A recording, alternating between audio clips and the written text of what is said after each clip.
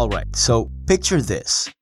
You're managing a team that has deployed several thousand APIs for your company, serving approximately 500 million requests every single day, all while making sure that the APIs developed are discoverable, standardized, reusable, and secure. Sounds like quite a challenge, right? Well, our guest for today is someone who has done exactly this, and he has had success achieving it through well-executed API governance. In this episode of Cocktails, an industry expert sheds light on what API governance is, how we can implement it within organizations through models and strategies, and how proper governance can help foster digital transformation. Welcome to Coding Over Cocktails, a podcast by Toro Cloud. Here we talk about digital transformation, application integration, low-code application development, data management, and business process automation. Catch some expert insights as we sit down with industry leaders who share tips on how enterprises can take on the challenge of digital transformation. Take a seat, join us for a round. Here are your hosts, Kevin Montalvo and Toro Cloud CEO and founder, David Brown. Good day, ladies and gentlemen of the internet. My name is Kevin Montalvo, and of course, joining us from Australia is Toro Cloud CEO and founder, David Brown. Hey, David, what's going on? Good morning, Kevin. Beautiful day here in Sydney. That's fantastic. And now, let me introduce our guest. Our guest for today is a platform thinker, digital transformer, API design architect, people manager, conference speaker, developer advocate, and writer. Since his first web projects at IBM in '99, he has built and maintained software governance teams at multiple Fortune 500 companies. His passion for building successful software developer cultures result in the continuous delivery of business value, even at scale. He is currently the director of API and event streaming platform services at Capital One, and he writes about the transformative nature of the API industry at tinyletter.com/net-API-notes/archive. He also maintains a curated list of in-person API community gatherings at webapi.events. But since there aren't any of those in-person API community gatherings right now, he joins us for a round of cocktails. Ladies and gentlemen, Mr. Matthew Reinbold. Hey, Matthew, great to have you on the podcast.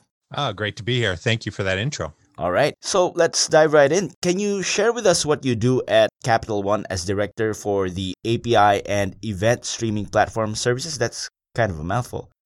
It is. And it takes a while to describe at parties, so you'd think I'd be well versed into explaining this. But when I joined Capital One 5 years ago, it was to help develop their newly formed API lifecycle management process, basically helping developers have success and grow their design practice. Over time, that turned into managing a team and becoming a platform and turning it into the thing that we have today, which is several thousand APIs registered, doing approximately 500 million responses a day. It's almost entirely for our internal processes and our internal development. And it's all about making sure that the APIs that we develop are consistent, they're cohesive, that they add business value and don't add to the overall complexity of modern software development at a large enterprise. Because of that success, we moved into different areas. You mentioned event streaming. We've had some work to do there, but my passion at the moment, what I'm really interested in looking at is how we can take the success that we had in the API governance side and spread it around, help make digital transformation be turnkey for the rest of the organization, whether that's around data, whether that's around events, whether it's around a host of a number of other things. How do we take that success and make sure that we're having success in other areas? And that's a hard thing to do, regardless of the source that you're looking at. You might have 70 to 90% of enterprise digital transformation efforts fail. So there's a lot of work to be done there. That's really interesting. I'd love to dive more into that and your passion, where you think that's going to take you. Before we get there, can you just give us an overview of API governance? What is it? Why is it important? Yeah, absolutely. So I come at API governance a little differently. Many people immediately jump to rules and police enforcement on a platform. I step back and I ask, what are we actually trying to do with a governance program. And to me, it's about how we relate to each other. So imagine a road system, a street system. The fastest way to go from point A to point B is to drive as fast as possible, ignore all traffic lights, ignore traffic signs, and, take the corners wide, do all these crazy things if you are the only one on the road. But the fact of the matter is, in large enterprises, in medium-sized companies at this point, we're not the only team that's trying to get from point A to point B. The fact of the matter is, there's a lot of people that need to go from where they are to where they need to be. And we need to make sure that the means by which they are getting there is done so safely and can accommodate the most people possible. So for me, governance is, how do we design the systems? How do we design the networks so that we get the most people traveling to the most number of places in the safest way possible? Yes, that might mean rules, but rules are a tactic. It might mean education. It might mean a variety of other different things, but I'm trying to, in my work, expand the definition of governance and get people to see beyond very top-down command and control type of delivery systems that we oftentimes see in enterprise environments. I understand. Got it. So that's a nice metaphor there with single car on the road there. But so basically we're talking about the discoverability, standardization, making sure the APIs are reusable, it's secure according to standards, and there's some sort of oversight as to how this is all done. But getting into more specifics, what are the sort of factors that you need to consider to enable discoverability and standardization security? What are the sort of things you're defining in your governance? Right. Those are absolutely meaningful outcomes to a governance program. But for those starting out, it really is about, how do you get to the point where you decide that discoverability is important? Who's in the room? What's the mechanism by which you are deciding that you're going to pursue those shared goals? So at some point, somebody decided, hey, discoverability would be a good thing. In some cases, registration might be a really good thing. Every time we turn over another rock, we find another microservice that poses a risk for our ingress and egress. We don't know what one hand is doing. We don't know if we're actually violating some regulatory compliance mechanism. So in these particular cases, governance starts at deciding whose responsibility it is to move the company forward. Who decides what the rules are? How do we communicate those things out? How do we create virtuous feedback cycles so that the people that are adhering to these statements can feed back into the system, and we can co-evolve these things over time and make sure that we are staying true to what we need to be delivering, and that we don't end up publishing, for example, a style guide that is out of date the minute that we happen to publish it and then subsequently isn't used. How do we avoid systems that try and lock enterprise environments in stone and that we can't evolve because we had an idea of what we should be doing at this moment in time, but we aren't able to react to new frameworks, new trends, new languages that come around the bend tomorrow. So, that's an interesting concept, because you're talking about defining guidelines and standards. So how do you avoid limiting innovation within an organization when you're applying API governance? It goes back to that process that I'm talking about. Right? Rather than focusing on having the perfect style guide, API style guide, for example, the emphasis needs to be, how do we create a repeatable, safe process so that we can continue to evolve? Because we're going to acknowledge straight up, we're not going to achieve perfection. Like, perfection is the opposite of being done. And so if our goal is to have the perfect set of rules for all time, we are going to fail. It's not possible. So the emphasis needs to instead be on continual improvement. Like that's how we operate our sprint cycles and our agile teams. That should also be how we think about governance.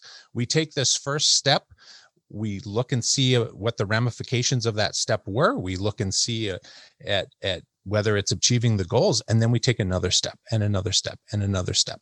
And so this kind of iterative, incremental type of governance is really what I try and espouse. So when it comes to the rules, yes, eventually you will get to the point where You have something in your organization that says, okay, maybe this is our standard error object. For the sake of our cooperation and our communication, we are going to adopt a standard error object so that we can leverage our experience with one API across our entire portfolio. That's really good. But before you get to that stage, you need to have that underpinning. How do we get there? Who are the people in the room? Are we doing a straight up majority rules type of system where if people think this is a good idea, it passes? Are there other mechanisms by which we can figure this stuff out? How do we communicate it out? How do we grandfather in existing systems that may not conform to this? All of those are the type of questions that need to be answered by governance. And then once you get those rules in place, then you get to management and enforcement. As you say, once you've got those, you've collaborated with stakeholders, established, some sort of process is going to work for everybody and foster innovation and not to be too restrictive. You then want to start applying the models, the processes. Are there any sort of tool sets, processes, models that people can adopt to apply these strategies? Yeah. So much of what I do and what my team does is around communication. And even when it comes to API design and API governance, it's how do we communicate with each other? We found over time that jobs to be done is a wonderfully clarifying model to help teams get very crisp and precise on what they need to build and what they need to capture in that API definition that we subsequently use as a means to communicate across teams. We also use event storming quite a bit. Domain-driven design is wonderful, but it is a bit heavy for a lot of teams. What do you mean by that? What do I mean by that? So on the surface, domain-driven design is really straightforward to understand. It's using the language spoken as a means of identifying boundaries between different abstractions. But to follow that process through to the letter, you start getting bogged down in a lot of specialized terminology and a lot of specialized facilitation that requires experience and knowledge. It's not something that any team can just pick up in an afternoon and have success with. And this is something where we've used techniques like event storming to get more of that rapid, agile approach to defining some big principles, aligning teams and getting agreement on what they need to be building, and then subsequently capturing the most salient points in an API description that can be useful and long lasting to the rest of the organization. Run us through event storming. How does that work? What is it? So it's a technique that came about for exactly the reasons that I described with domain-driven design. It needed to be lightweight. It uses the idea of physical Post-it notes, which we've had to experiment a little bit in this COVID time to virtualize. But the idea of identifying from the beginning of a process to the end, what are all of the incremental little things that need to happen along the way? And by visualizing it, by putting it on these little stickies, what you're forcing the stakeholders in a room to do is to come to agreement. And regardless of the size of the effort, I guarantee what happens when you get these stakeholders in a room is you end up uncovering assumptions. You end up uncovering aspects of language that were taken for granted. So somebody will put a sticky note up and they say, okay, in this step, we call this system and we get back this magic token. And somebody else will go, that's not how I thought that worked. And then you have a discussion. So it's a forcing mechanism to get those stakeholders to recognize not only all the pieces, but come to a common language. And once you have that common language, now you can start slicing and dicing and saying, okay, this needs to be a microservice. This needs to be an API. This can safely be abstracted away and we never have to think about it again, so on and so forth. But it's a forcing mechanism to get people to surface those unknown assumptions and make them explicit so that we can actually model things correctly. The worst thing that can happen during the course of API design is unsurfaced assumptions, because that's when you get the API design that goes out the door and that client uses it the first time and says, that doesn't do what I need it to do. And now you have a versioning problem. Yeah, got it. Before we move on to your thoughts on how you can apply this to digital transformation in the future, with API governance, we mostly think of it within an organization. But now we're starting to look at regulatory governance, such as open banking standards. Do you sort of see any more regulatory compliance according to APIs and their standards? I do. I think we're probably long overdue for a number of privacy and security and regulatory approaches to the way data is handled in big companies. Here in the United States, we have something called the CCPA, or the California Consumer Privacy Act, that because California is so large and such a significant percentage of our economic activity, the rest of the nation typically ends up having to do what they pass. Worldwide, there's things like GDPR that impose certain behaviors around data and facilitate certain actions around data. And I do think that it is going to be increasingly vital that API designers are incorporating aspects of this in their designs. Now, we're not going to be able to have every API designer knowledgeable on every rule and every regulation worldwide. That's just simply not going to happen. But that is something where API governance can play a role. You can have a group who's already well-versed in marrying the enterprise expectations and the enterprise needs with the team's understanding of their use case and the team's understanding of their particular output. And together, through collaboration, you end up with something that is both enterprise safe and desired and fulfills the use case that the team set out to build. So you end up with something that's greater than the sum of its parts when those two groups can work together. But it's going to be vital that the API governance aspect is able to be aware of these things, work with the proper groups within their organizations, and account for those in the subsequent designs that they're consulting on. Okay. Well, look, you've obviously had enormous experience over the last 5 years building several thousand APIs. Many people would have thought that you've already nailed digital transformation. But you started out this conversation saying you now want to apply these learnings and principles to other digital transformation related projects in your organization. So let's start out by sort of talking about what is digital transformation to you. So and how do you see it evolving, and how do you see these learnings that you've obtained applying to those? So digital transformation has become one of those words, almost like services, where it means a lot of different things to a lot of different people. To me, digital transformation is all about, can you use digital technologies to create new and novel experiences and services for customers? Like just doing what you already did before, it may be semantics, but I call that digitization. Digital transformation is creating something new at the end of the day. And so as we look at our internal organizations and the increasing pace in which new technology is causing marketplace disruption and marketplace challenges, it's absolutely incumbent on organizations to be able to react to these things, if not lead. And in order to do that, it's vital that they understand the various components of digital transformation, whether that's having the correct operational platform underneath, whether it's being able to incorporate feedback in a rapid manner. It's allowing industries of all stripe and shape to behave with the cycle time of a software company. And that's where we're at. Like 20 years ago, 30 years ago, you could safely have an industrial company that does the same thing day in and day out. But today, all companies are software companies, and therefore all companies have to have the type of speed inherent with a software-driven life cycle. And that presents a lot of challenges.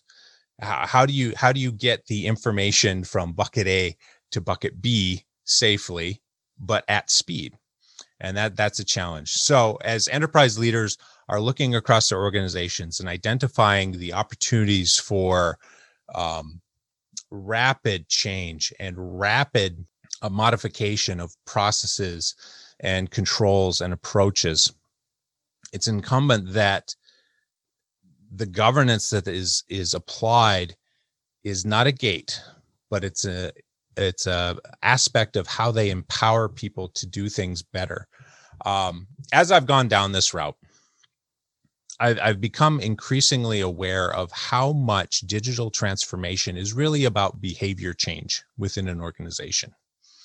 It's not enough to simply do what we did yesterday using new tools. It's about changing how we behave when given certain problems or certain opportunities. And behavior change for people is really, really hard. Yeah, most people are resistant to change, right? So it's a culture issue. Yeah. And so your API governance needs to be as versed in how to do organizational transformation, how to do organizational behavior change as it is with the bits and bolts of API nuance. And that's a real challenge. So many of the people that are put into positions of governance within an organization come from a technology background, or even sometimes product, or sometimes risk.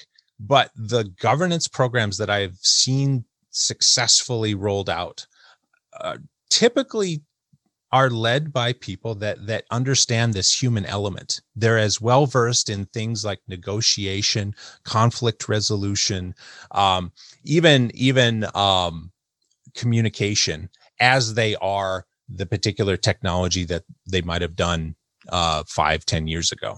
So it's going to be a challenge for a lot of folks. It's not a set of skills that I think are practiced, but increasingly as we need to incorporate more digital transformation in order to be successful in our businesses, individuals that can cross these disciplines and have these type of skill sets, I think, are going to be increasingly in demand. Huge demand. I mean, how do you change culture? Like, what would be your approach to foster innovation within an organization, to develop new digital products and transform the organization? As you said, you have to approach that before you get to the governance aspect, right? So where do you start on that? That's a big topic. The first, briefly, is understand the landscape. Before you can tell people where to go, you have to understand where you are. And so that's why it's so difficult for people like consultants to be plopped into a company and expect them to have success, because they're coming in with their own experiences, their own assumptions, and they may not understand the lay of the land. So having a deep understanding of how decisions get made, who has authority, both formal and informal, how does power manifest, and what are the incentive structures that people respond to? Those are not universal things. They do vary company by company, and therefore it's absolutely vital to understand that. Second thing, once you start trying to make momentum happen, always vital to shrink the change that you're trying to accomplish. I've seen way too many efforts declare some grandiose burn the boats type of initiative, like everybody for all time is going to do this thing and only this thing. And as you might imagine, the amount of pushback to something like that is absolutely proportional to the size of the change that is being asked for. It might be necessary, but in order to get traction, you have to build positive momentum. And the easiest way to do that is to shrink the change being asked for. When I go into a company or I advise a company that's just getting started with API governance, they have a whole suite of things that they're trying to accomplish. And I say, well, what's the least controversial thing that you could mandate right now? Like, does everybody have a health route? And they might look at each other, and after some debate, maybe we do need a health route, but that's so insignificant. And I said, exactly. Start with the uncontroversial stuff, ratify your process, whatever the means is for getting that thing accepted and communicated and monitored and policed. Whatever that tiny thing is, have it be uncontroversial, because you're still figuring out how all of this works. Who are the people at the table? How is this going to play out?